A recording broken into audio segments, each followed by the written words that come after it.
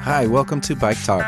We're streaming at Valley Free Radio in Florence, Massachusetts, and KPFK in Los Angeles, California. KPFK is a Pacifica radio station, and Valley Free Radio is a Pacifica affiliate. Today, we have the Estonian ambassador to the Netherlands, also the executive director of the Los Angeles Bicycle Coalition, and a traffic prodigy who's an intern with the Massachusetts Bicycle Coalition. First, Lauri Kuusing, Estonian ambassador to the Netherlands, talks about biking there and what it's like to be in Europe with what's going on right now.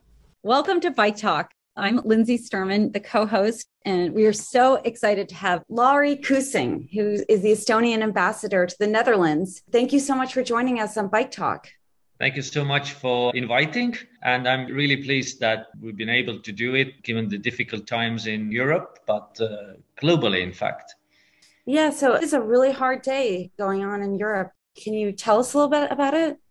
Yes, it's unprecedented. I think to start with, we have to use the right terminology, speaking about Russian aggression and war against Ukraine, an independent country. But I think equally important it's to see the wider picture. It's not about Ukraine only. So whilst we talk here, the Ukrainian soldiers are fighting also for Europe's and the Western world's freedoms, values, but I think more broadly our way of life. And our unity here is extremely important because the stronger we are, the stronger the message we send and stronger the sanctions, the bigger the chance that it will stop there.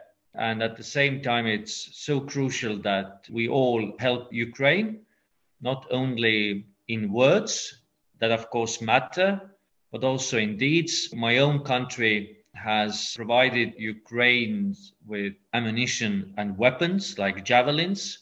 We're getting ready, like many countries, especially neighboring Ukraine, for possible refugees. For many, Ukraine might sound as a distant country. It's a country that has 40 million people. So what happens there, in a way, is a turning point for the Western world. And if we don't handle correctly, the consequences can be really bad. And I think Americans actually feel a real kinship with Ukraine after everything that went on. And I think we all learned a lot about the country and have a lot of deep respect for the struggles. And it became very real for a lot of us. And a lot of us have Russian ancestors. So a lot of Americans have a lot of connections to that region. Absolutely. And the Ukrainian communities across the world are very big, equally exactly in US. And we get our news bits and pieces, but it does seem that there's this unusual outpouring of artists and pop stars and actors, Russian actors for the first time, maybe speaking up. And it seems that social media, it doesn't seem like anybody's happy with what's going on here. I think there's been a clear awakening, what is going on, and especially regarding the aggressor itself, all the lies that we've been hearing for the past months of dialogue and diplomacy. And in fact, I think it's like Ukraine is a target of a school bully, if you put it in a smaller environment. And bullies don't stop if you say politely no. So you need to perhaps punch back or send a very strong message that this is it. And I think the same applies what we see now in Ukraine being attacked. Thank you for sharing those thoughts. And I know we're a podcast about bikes. So we'd love to also ask, you're from Estonia, you moved to the Netherlands, and you've been tweeting about bikes. And of course, we all dream in America of living in a place like the Netherlands with safe bike lanes. We noticed on Twitter, you have a diplomatic flag on your bike for special bike parking. Yeah, I only arrived to the Netherlands in September last year. And it basically started with the fact that when I moved, the movers forgot one thing back in Tallinn, and that was my bike, of all things. And so I arrived. I didn't have a bike. I have to say I was straight away impressed by the network of bike lanes. And as I walked every day to work, it's about 15-minute journey. As a pedestrian, I felt a bit handicapped because everybody was cycling. And so as the Estonian bike company, Ample Bikes, that makes electric bikes, was making plans to open a flagship store in Amsterdam as well, Then I thought, why not combine two things? First of all, to promote an Estonian company as an ambassador, but then you need somehow to stand out. And so initially I thought it would be nice for the bike frame to have a sign that indicates this is the ambassador of Estonia riding it. And then I thought, yeah, but why not go for a diplomatic bike with a flag? As in my tweet as well, I said, normally we embark to a car with a flag to go from point A to point B, stuck in traffic jams. And I thought, first of all, it's a good way to fit in to the community. It's part of my way to be sustainable. I think this act can equally be called sustainable diplomacy. We all have to give our share. And in fact, every little does matter. Sometimes we feel that it doesn't, but it does. There have been many positive retweets and comments. I have to say, first days I was quite surprised how viral it went. And Czech ambassador in Estonia was tweeting that he had just initiated Ambassadors Running Club, but I have taken it to a new level. So now they are reconsidering. Maybe there should be a cycling club. Here in the Netherlands, when it comes to diplomatic bikes, then I've done my research, and it's definitely the first diplomatic bike my colleagues do cycle because the environment is so good for it. And over the years, maybe one or two colleagues have had their bike frames painted to the color of the flag, but not the flag on itself. And to really take maximum out of it and start a new trend among colleagues here in the Netherlands, I'm about also to apply from the local authorities for a diplomatic number plate. So that's the next step. So you'll have preferred parking of your bike. Now, I think no preferred parking. First of all, I don't like any additional privileges. And this is really the Netherlands' very down-to-earth society. And I in no means want to have any extra privileges. So I do it like the Dutch. Simply have a flag on my bike. But bikes really bring us all together and brings everything down because you've got kids. It's the 8 to 80, right? The 8-year-olds and the 80-year-olds. We don't need special bike parking because you bike anywhere you need. Exactly. So how is the biking in Estonia? It's getting better. You can't compare, of course, with the Netherlands, but our starting points are different as well. It has become over the years more popular. Tallinn, the capital, is quite a challenge because there the mentality over the years has been that cars first. So traveling through the city center can be a bit of a hassle. But then when you get out from the city to the countryside and forest, there are plenty of opportunities. And more people actually opt for a bike, never mind the weather, and it can be pretty cold and windy because traffic jams are bad. The price of petrol equally is not very wallet friendly. And I think the new generation and the younger people really demand the city of Tallinn to do more. And as young people enter into politics and shape the politics of cities or counties, then we can see the shift. They're already our second biggest town, our oldest university town, is considered a smart city with the city bikes and lanes. So before I came to the Netherlands, Estonian ambassador, I worked 4 years for my President Kersti Kaljulaid. And she was and still is a big fan of cycling. So she made it as well more popular or more mainstream, if I may say it so. But I think everybody who goes abroad from Estonia or from the US and you see how things are done here in the Netherlands or some in the Nordic countries, then, well, it's difficult to do it differently, I have to admit. I agree. I had 3 days in Amsterdam and 3 days in Copenhagen, and I took the red pill. I saw the Matrix. I was sold. So you can never unsee what you see. True.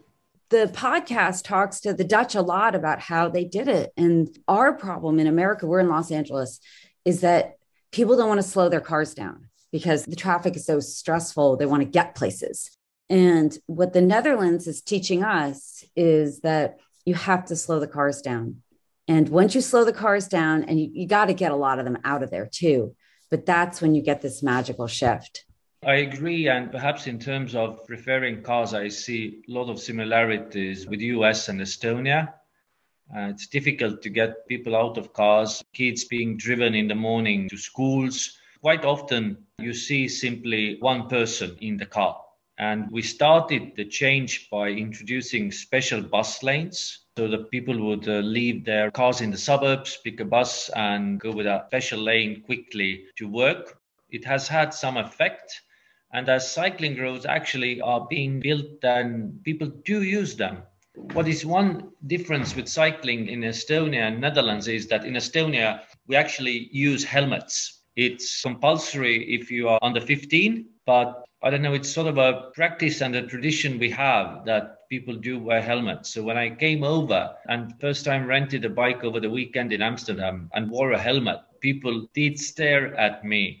I think they understood immediately that I'm a foreigner. And I could sense that their behavior on the bikes changed a bit. I don't know if you felt it when you had the chance to cycle. It was exactly the same. We wore helmets the first day. And then the second day, we looked around. By the third day, we were wearing them. But if the infrastructure is safe, you don't need them. It's sort of like it's an all or nothing, I think. Yeah, but I think then we also have to speak more about safe cycling. Because I think we all have seen people cycle, they are on their phones, they are texting, they are having WhatsApp calls. And at least in the Netherlands, in traffic, the cyclists come first. Then there is this feeling that whatever I do, I don't have to look left or right. I can go straight ahead doing my own stuff. And I'm a bit scared.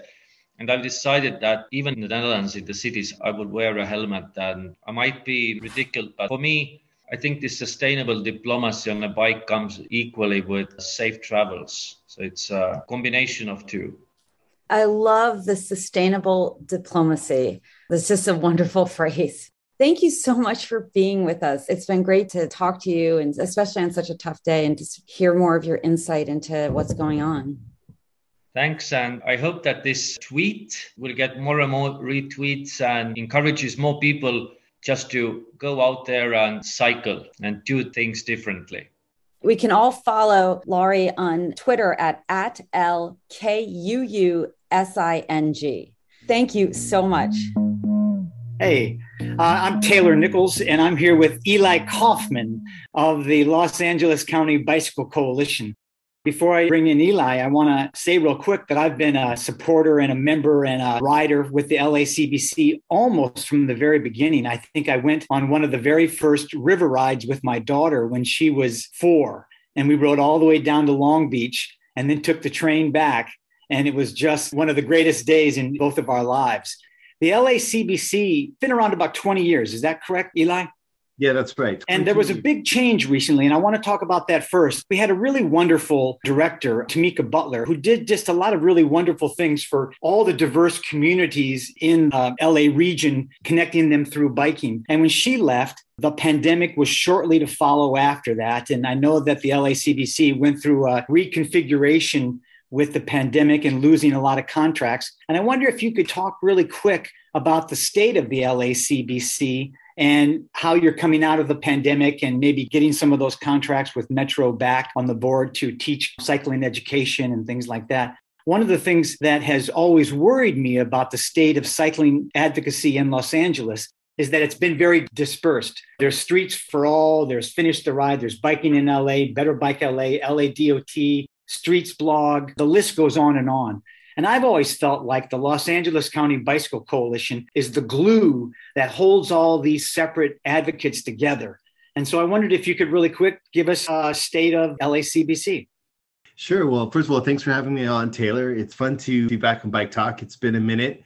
Yeah, we were in dire straits before the pandemic, as I think I shared on Bike Talk back in 2019. The mechanics of the organization were in pretty bad shape, finances. And so we were just sort of figuring things out when the pandemic hit. And we did get down to just 2 full-time employees. But now, over the past year and a half, we've been able to build ourselves back up to 7 FTE, full-time employees. We have a full-time development person back on. We've got 2 education people working in LAUSD schools. We've got a big contract with LA DWP to do a local e-bike encouragement program with small businesses. Idea being helping small businesses mode shift from using cars for deliveries to these fat tire e-bikes that we were able to make a deal with Hemingway Bikes. So yes, there was a lot of lessons that we learned through the pandemic, but we also were able to secure, as you mentioned, some of those contracts that had become smaller or walked away. Obviously, we're still doing Metro Best, which is the bicycle education safety training program that we lead with a bunch of other nonprofits throughout the county to help cyclists figure out first last mile connection to mass transit and metro. And so that program is still going on strong. And then we learned some things in the pandemic about how to support locally owned businesses by showing that bikes mean business. And that meant that we would put out these calls to go out to locally owned restaurants on a certain day of the certain week. Everybody show up on your bikes, pick up your orders, show up. So we're maintaining that program on Sunset Boulevard. And then we did this thing that you participated in called Bike Match, where we built basically about 200 bikes in the course of a couple of days. And we distributed them to folks who were really impacted by the pandemic and others who were essential workers who were still using mass transit at the time. It was kind of scary. And so they were looking for alternative modes that were still affordable, like the bicycle. Right. So that was a lot of fun. We built up the bikes from, I think, Pure Fix, correct? Is that where they were from? Yeah, Michael Fishman from Pure Cycles donated a bunch of parts and pieces and frames, and we just sort of made it happen. And I have very fond memories of you working with my son, Asa. Yeah. For hours at a time, just building those bikes up piece by piece. He was great. Yeah. Yeah. So it's been a rocky road for LACBC like everybody else, but I think we've come through it a lot more pragmatic and just a pretty resilient group. And so that's a little bit on the update. I think the biggest project that's infrastructure focused that I want to share is Sunset for All, which is our community-led active transportation project that's really set to transform one of LA's most iconic streets from a car thoroughfare into a destination for walkers, transit users, bicyclists, and drivers so that everyone can get where they need to go safely and with ease. It's going to create 3.2 miles of protected bike lanes. It's going to create bus stop upgrades. It's going to connect over 100,000 local residents to the subway. So there's just a lot of things that Sunset for All is going to do. And the coolest thing is that it's aligned with the city's Mobility Plan 2035, which is this plan they've had since 2015, right? That was almost unanimously voted on by the council members, but they've done very little work on it. So this group of community activists and LACBC have come together to do crowdfunding to actually raise the initial money necessary to do the public engagement, to get the priorities of the community, but also to hire a street engineer to put together the initial plans for Sunset for All to become a reality. So that's a really exciting project. You should check it out, sunsetforall.org. Something I just want to make sure I plug. Great. I was in Barcelona this summer. And Barcelona has made so many changes on their street. And one of the things you said stuck out was that Sunset for All would change Sunset Boulevard just from a thoroughfare to a destination. Yeah. And in Echo Park and in the eastern part of LA, there are so many great restaurants and bars that make Sunset for All really an attractive way of opening up the public environment for everybody, not just cars zooming back and forth. Yeah. And the last thing I'd say about that is the reason why LACBC is so invested is because we want to figure out what's the secret sauce, like what are the lessons we can learn from Sunset for All to create a playbook, like a street advocacy playbook and training academy. So we can help to develop the next local leaders who are ready to democratize the design, implementation, and stewardship of their neighborhood streets. Right. So how do we scale what Avital, Shavit, and Terrence Houston have done? And they've been on this show plenty as well, but have done to sort of galvanize the community around this idea, show them that they have a voice, and actually start to get some tactical progress to happen. So that's the big play, is how do we make sure that we replicate this and scale it across the county? So where are they in terms of either getting it funded or getting it on the city council docket, or where is Sunset for All now? Yeah, so we've already raised over $65,000 through the crowdfunding campaign I mentioned. So that allowed us to hire Rock Miller, who's an amazing street engineer. Is one of the most highly respected, semi-retired. That's why he is giving us the great rate to do these initial plans. But yeah, we've already started meeting with Rock, and he's starting to do the research on what's feasible, what's possible. Again, we're trying to set this up so we can hand this with a bow on it to Mitch O'Farrell and CD13 and to LADOT to say, hey, look, we've done the public engagement. People have voted with their pocketbooks. And on top of all of that, we have some initial engineering that we paid for out of our pocket. Right. And we're not being prescriptive about it. We're saying, here's some ideas. Right. We're helping to get this thing going, and let us be the wind in your sails to get this thing done.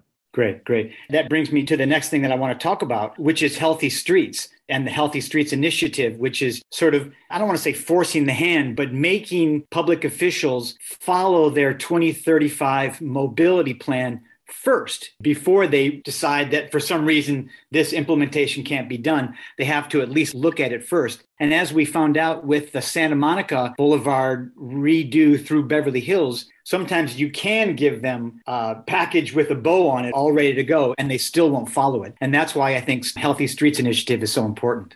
Yeah. And just to make sure our listeners are following the right thing, it's Healthy Streets LA.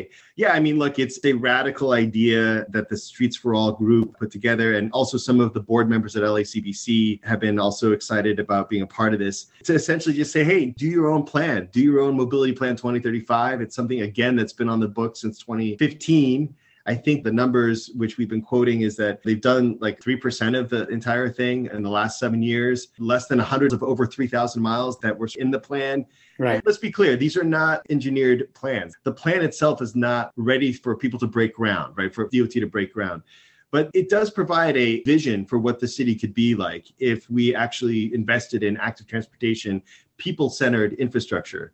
So it's a super important opportunity to, frankly, arm the council members with support to implement their own plan. Right now, the loudest voices against any kind of progress are kind of owning the day. And it shouldn't take this, but the idea behind this is to empower those council members to feel like they can actually get stuff done. And I think one other thing about the Healthy Streets Initiative is that it really is only when they're going to repave or redo a street anyways, that they implement what is already in the plan. So they're not going out and doing streets that aren't being repaved. It's as they repave certain streets, make sure they implement the 2035 plan when those streets are repaved or reconfigured or restriped or whatever it is. Is that correct?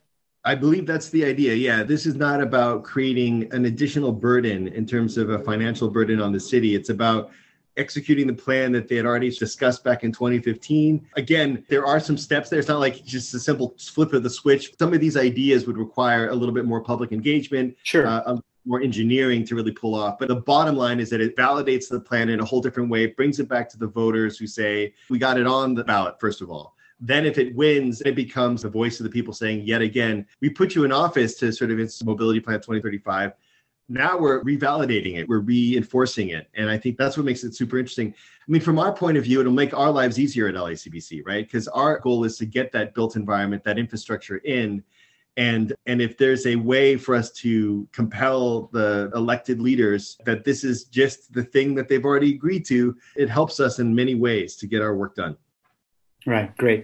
You know, Nick, the founder of Bike Talk, is on the East Coast now. And so our broadcast range is expanding. And I wonder if really quick you could answer why Los Angeles is behind the eight ball so much. I mean, everyone always talks about LA as the car capital and all that kind of stuff. And it was built mainly after World War II. So it was built for the automobile. But why is Los Angeles so far behind Long Beach and Santa Monica and New York and Barcelona and Paris? Why is this major U.S. city dragging its heels so much?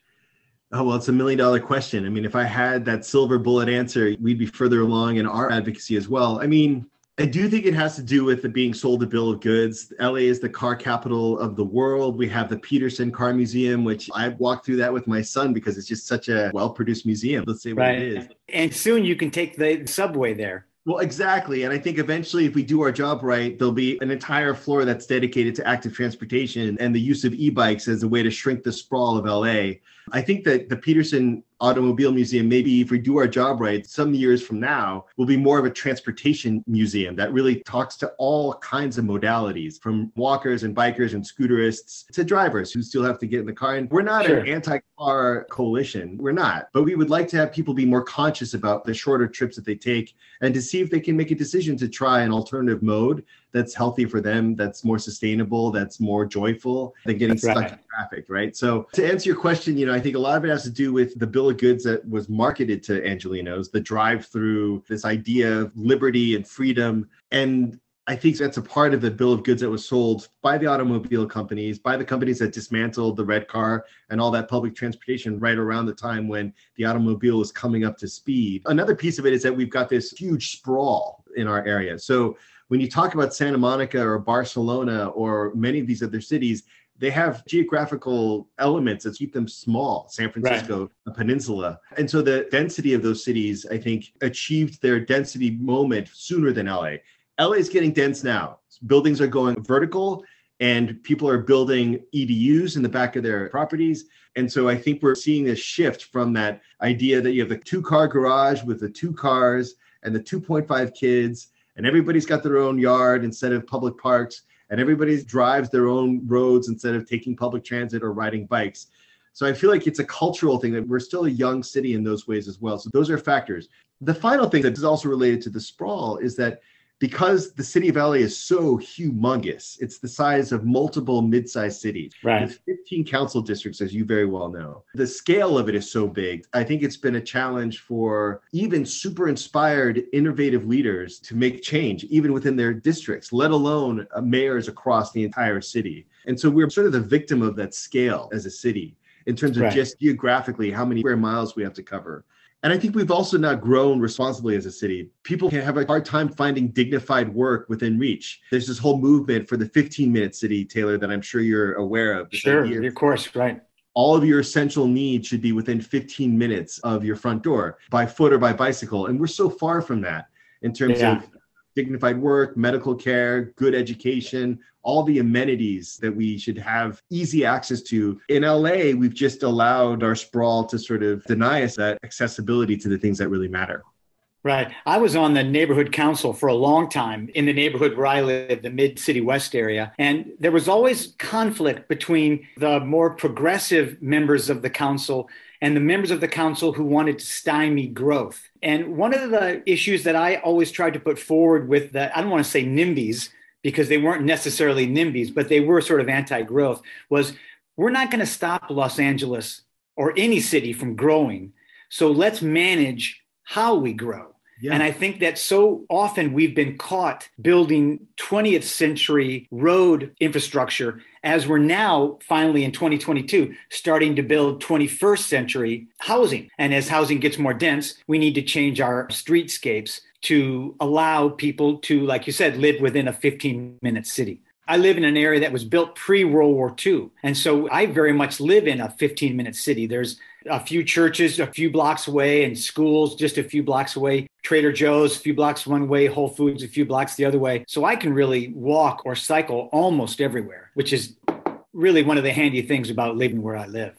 Yeah, and something to try to replicate across the region. I mean, I think even with our chapter system, we were just discussing recently, how should we create the nodes within the chapter system? Should it really be by what's been drawn in terms of districts, or should it be by a 15-minute city model? To sort of think about what are the dimensions or what is the radius of a chapter.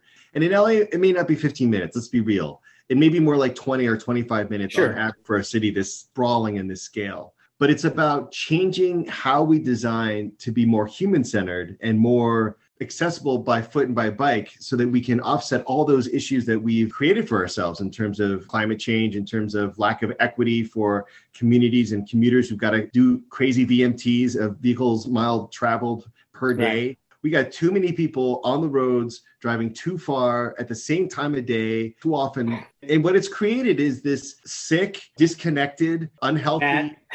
What's that? Fat, yeah. The impacts are devastating. Something that we talk about at LACBC, beyond the devastating impact of traffic violence. LA suffers because our transportation infrastructure places disproportionate burdens, health, economic, and environmental burdens on us all, but specifically on communities of color that have suffered from divestment.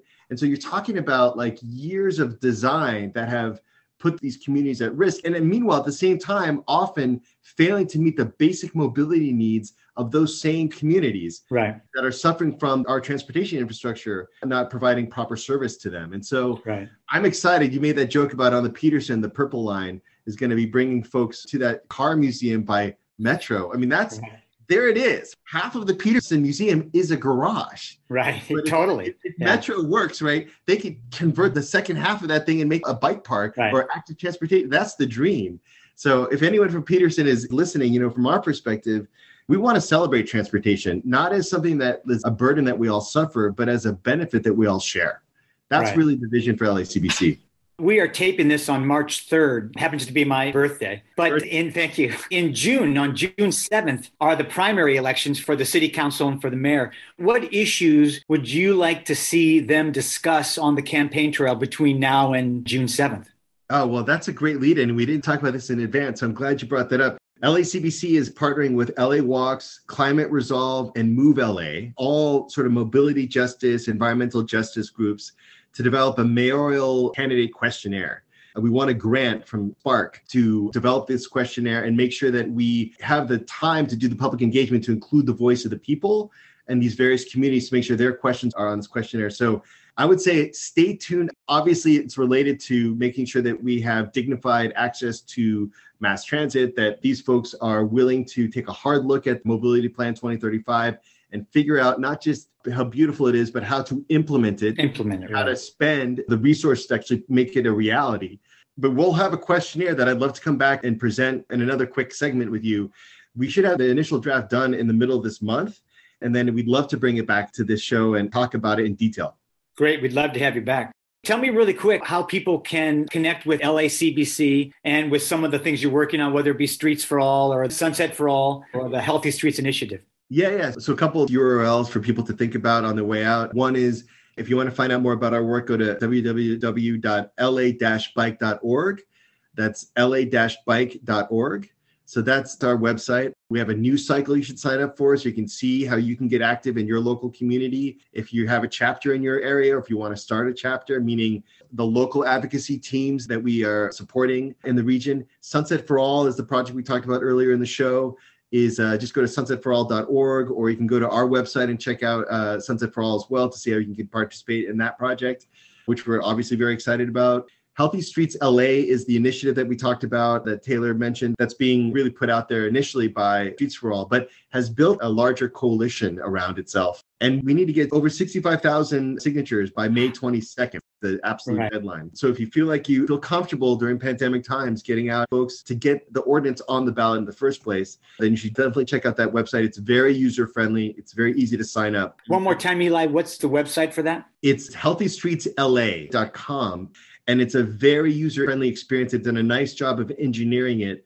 So if you want to just sign the petition, or if you want to volunteer, or if you want to be a district captain, they're really looking for people who can devote a lot of time, because it's essentially a volunteer army that is being assembled to get these signatures to get this ordinance on the ballot. So again, you're just asking for people to sign it to get it on the ballot, or to volunteer to get other people to sign to get on the ballot, not to necessarily support it, but just to get it on the ballot. Yeah, sure. They're not voting. We're just getting it to the place where it can be voted on. Right. And this is a unique opportunity for us to put something on the ballot that really matters to public transportation, to pedestrianism, to bicycling, a more livable LA for everyone. Perfect. Great. Eli, I know you're busy, so thanks a lot. We were able to schedule this in at the last minute, so I'm really glad we did. Is there anything that I missed that you'd like to mention or talk about, or before we sign off? I'm going to give you a ring to tell you about our mayoral candidate questionnaire that we're developing, again, with LA Walks, Move LA, Climate Resolve, and a few other orgs. We'd love to come back, maybe with John Yee and some of those other characters we all collaborate with, to share that survey and what went into it, how we fundraised around it, and how we made sure that we included as many voices from across the city to make sure that it wasn't just always the loudest advocacy voices like my own and others, but really the voice of the people are in this questionnaire. Great. Well, again, I am a huge supporter of the Los Angeles County Bicycle Coalition as I wear my shirt with Eli. Eli, I think you're doing a great job there. I'm so glad that you're heading up the program. I really do believe it's the glue that holds all of the advocacy together in Los Angeles. Thank you very much for your time. Thanks for having me, and look forward to catching up soon. You're listening to Bike Talk, and next you'll hear an interview with Petru Sofio, an intern with the Massachusetts Bicycle Coalition. It's also with Galen Mook, executive director of the coalition. Petru got our attention by tweeting some drawings of traffic lights and intersections that he drew when he was just a kid. Petru talked to us over Zoom with a picture of the intersection in Arlington, Massachusetts, where he and MassBike were able to change the infrastructure to make it safer for bicyclists and pedestrians. Hi, I'm Petru Sofio. I'm a high school student in Arlington, Massachusetts, and the tweet that I tweeted was a photo of some of my drawings from when I was a little kid of traffic signals and bicycle lanes. Love the background, Petru. It's from a project in November that Galen and I advocated for, where a cyclist was fatally struck. We advocated for bike lanes and they put them in, and that was good. What kind of kid were you to be drawing traffic light maps of your neighborhood at the age of, it was between 4 and 7? Yeah, maybe a little bit older too. It came and went. Like I would start drawing maps and then I'd get into something else. And then I'd go back to drawing traffic signal maps and then I'd be interested in something else. And then over the pandemic, I got interested in it again. And I don't think I'm going to lose it this time because I know like a lot more people now. And of course, I work in kind of like the field with road design specifically. So it's something I've been passionate about on and off, but definitely continuously, just like I've had periods of time where I've focused on it more. And now I'm happy to focus on it because I find it really interesting. This just came out of you. When I was younger, I used to be interested in trains like a lot of, kids are. And I always liked like the grade crossing signals, especially. And then from that, I guess it just came to traffic control, and I would, be interested in how crossings can be made safer. And then I was always into traffic signals, and I still really am. But in the pandemic, I started being more interested in road layouts, and a couple years earlier as well, like with separated bike lanes. And over the pandemic, I kind of learned what Massachusetts has to offer relating to biking. And I would go explore to see friends, and I'd say, oh, wow, there's a separated bike lane here. It made me want to explore more of them. So that made me really interested in that. But earlier on, I don't really know. I just really liked maps, and I love to draw. And I like to draw things I was interested in. And I have a few drawings of the intersection that's behind me, Mass and Appleton, because I thought that light was interesting. And that kind of turned into like my first work project. So just the way that kind of happened was really interesting to me. You're talking about this intersection. Did you become interested in it before it changed? I was always interested in it as a kid because I live in the neighborhood. So whenever I'd walk anywhere, I'd have to cross it. And I always thought it was interesting just because of the flashing yellow. And I don't know, it was in my intersection, like neighborhood. So I would see it a lot. And then after the fatality, I've always noticed the problems at the intersection. I've even posted on social media one time in 2019, like a year before, that like this intersection was dangerous and when is the town going to fix it, because people were always running the red light. And then the fatality happened over the pandemic really tragically. And I, connected it to school in my engineering course, and I started working on it with that. And then that connected me to the town because I wanted to see what would actually happen, because we have the cones, of course, over parts of the year that get put out to ban the left turns. And that was a really nice short-term solution, but I thought that something more permanent should have happened because, Galen and I talked about this, and we just thought that even if the intersection was dangerous, especially during the period of time in the afternoon when the sun glare is really bad, it's kind of dangerous all the time. So there should be something there permanently. So the police department doesn't have to sit out here constantly blocking that left turn. So Galen, you want to tell about what happened from your point of view? Yeah, sure. The story of Arlington's intersection here, like so many transportation fixes, is a response to a tragedy. What Arlington's dealing with, and particularly those who are in Massachusetts, this is not uncommon. You have road infrastructure that was built piecemeal over the course of several decades that really only had auto centrality, didn't really account for, safe pedestrian crossings or really even slowing down or signalization for even motor traffic. What happened, kind of sadly, unsurprisingly, in May of 2020, there was the classic example of, if your listeners are familiar with what a left hook is, where a driver doesn't yield the right of way, crosses in front of a travel lane, and a bicyclist or person on a bike who's going through is struck and ended in a fatal crash here. And Charlie Proctor was killed. I believe he was a 28-year-old, or it was just a couple weeks shy of his 28th birthday. He was a Tufts University graduate, worked at an architecture firm, well known in his field. It's just one of those just sad tragedies. Driver wasn't charged, and there's some nuances there, which I won't necessarily get into, but what we determined as advocates is, well, what can we do? Well, first off, to do the immediate response to a fatality, we always like to do kind of a quick build or a quick implementation or a quick suggestion that a jurisdiction can try to implement to try to deal with the immediate safety danger, because the day Charlie was killed, the road was just as dangerous the day after, road was just as dangerous 6 months after, just as it was 10 years prior. So we say, okay, what can we do in the immediate, knowing that this is a dangerous spot? There was actually a review of this exact same intersection, which was about 10 years old. They recommended that the state and the town address the safety deficiencies of this specific intersection. The town didn't do anything, the state didn't do anything, and 10 years later, we have a fatal crash. So at MassBike, we basically did a call for action of Arlington residents using our membership and our connections to ask the town to implement a design safety committee, basically a town-oriented committee that would be comprised of business leaders, abutters, residents, students where appropriate, and general citizens. But because we have very strong town meeting laws in Massachusetts, we had to do it by the books. Over the course of about 18 months, the design review committee was formed, got officially sanctioned by the town select board, and started to review basically quick fixes, medium fixes, and long-term fixes to the intersection. Petru and I were both involved, though neither of us sat on the committee. I am involved because I run MassBike, and we have a lot of members in Arlington. Petru, of course, is a resident and student who is crossing this intersection twice a day to go to school. So we ended up at MassBike actually hiring Petru as an intern, knowing that his skills of analyzing and design suggestions were needed, like absolutely needed here.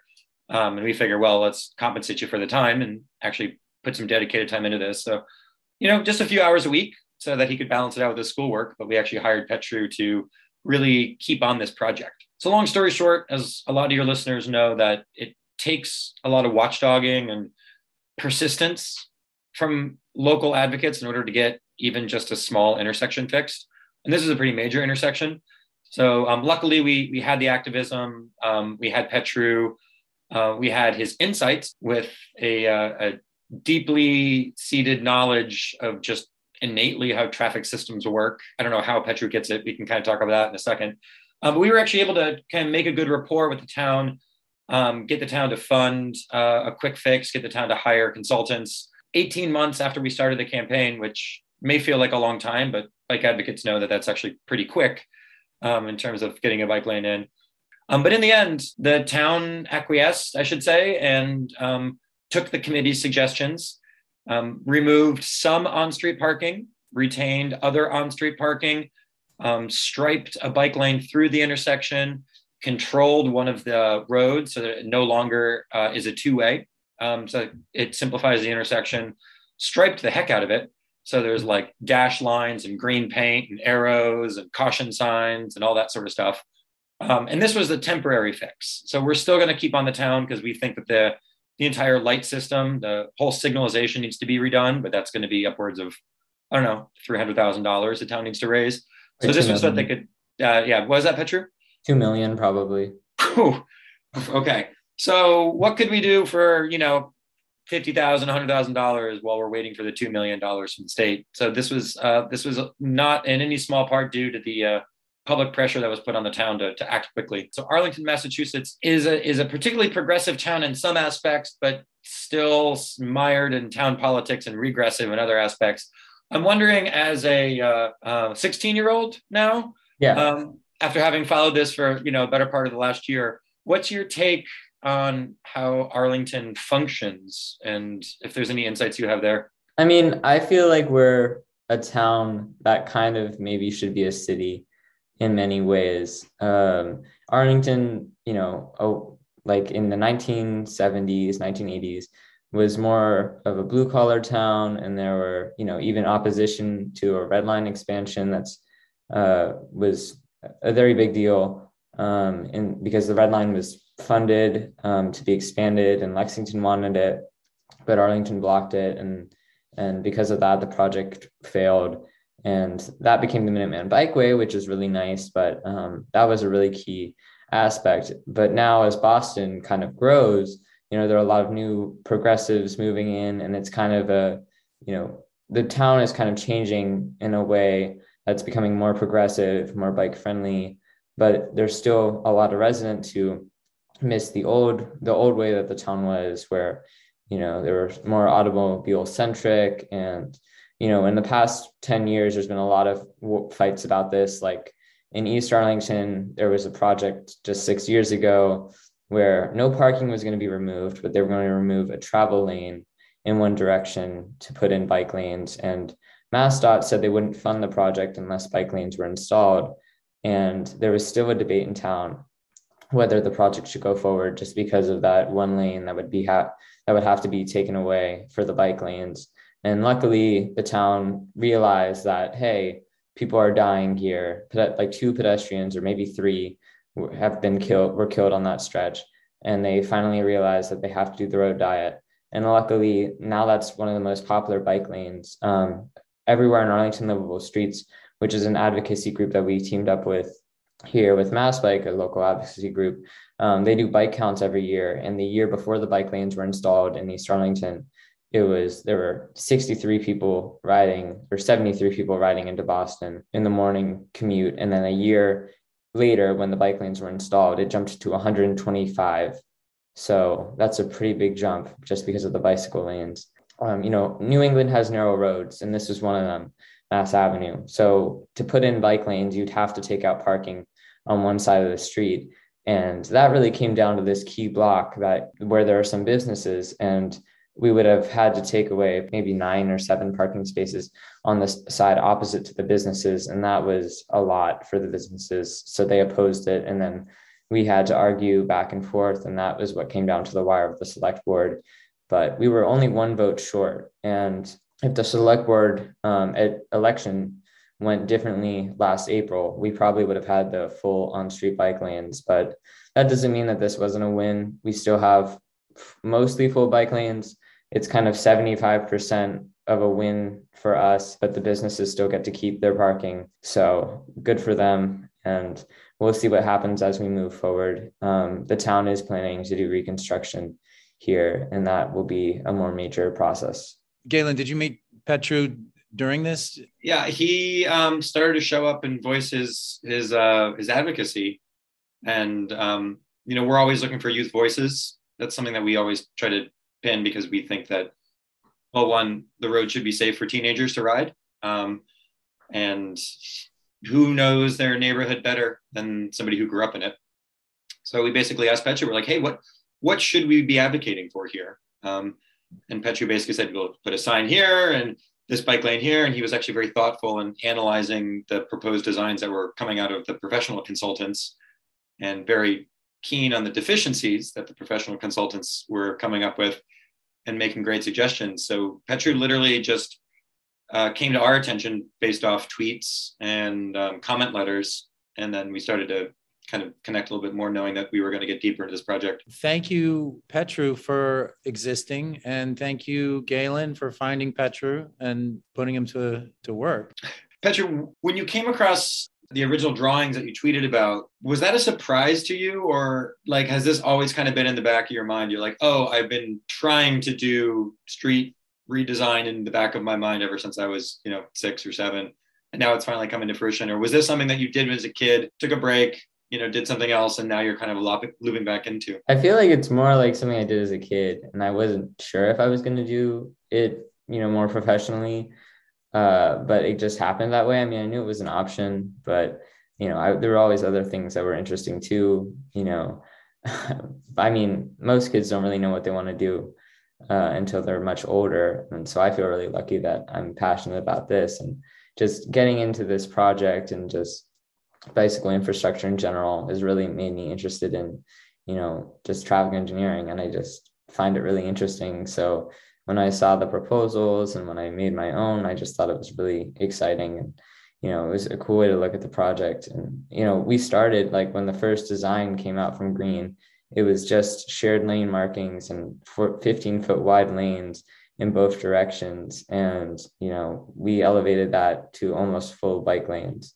So that's pretty impressive, coming from that. All right. Do you feel encouraged now to continue on? I mean, is this something that you're going to keep full steam on? Or now that we've kind of got this win, do you feel like maybe you can peel back a bit and focus on other things that, a 16-year-old might want to be focusing on? I'm pretty happy working for more safer solutions. Arlington is going to hear from me in the reconstruction process, and I'm really confident that we can get sidewalk level bike lanes in both directions here in 2024. That is our goal. So we can do it. I love it. My last question for you, are you able to galvanize some of your peers? Are you find like a cohort of youthful advocates who want to see the change in their town that we can kind of, help empower? Well, I mean, hopefully I have been taking a lot of my friends out on bike rides. So we have every once in a while, I'll get a text of a photo of a protected bike lane and they'll be, oh, look, it's a protected bike lane Flex Post. And I'll be like, oh my gosh. So maybe people are starting to like them. So it's working. And we have Cambridge as a great example for us too, right nearby. So we really look to them for the lead, because they lead not just the state, but they lead the country in bicycle infrastructure. And hopefully Arlington will be there too. It's certainly helped Mass Bike to have that voice, and keep it up. Thanks. Oh, got yourself a bike.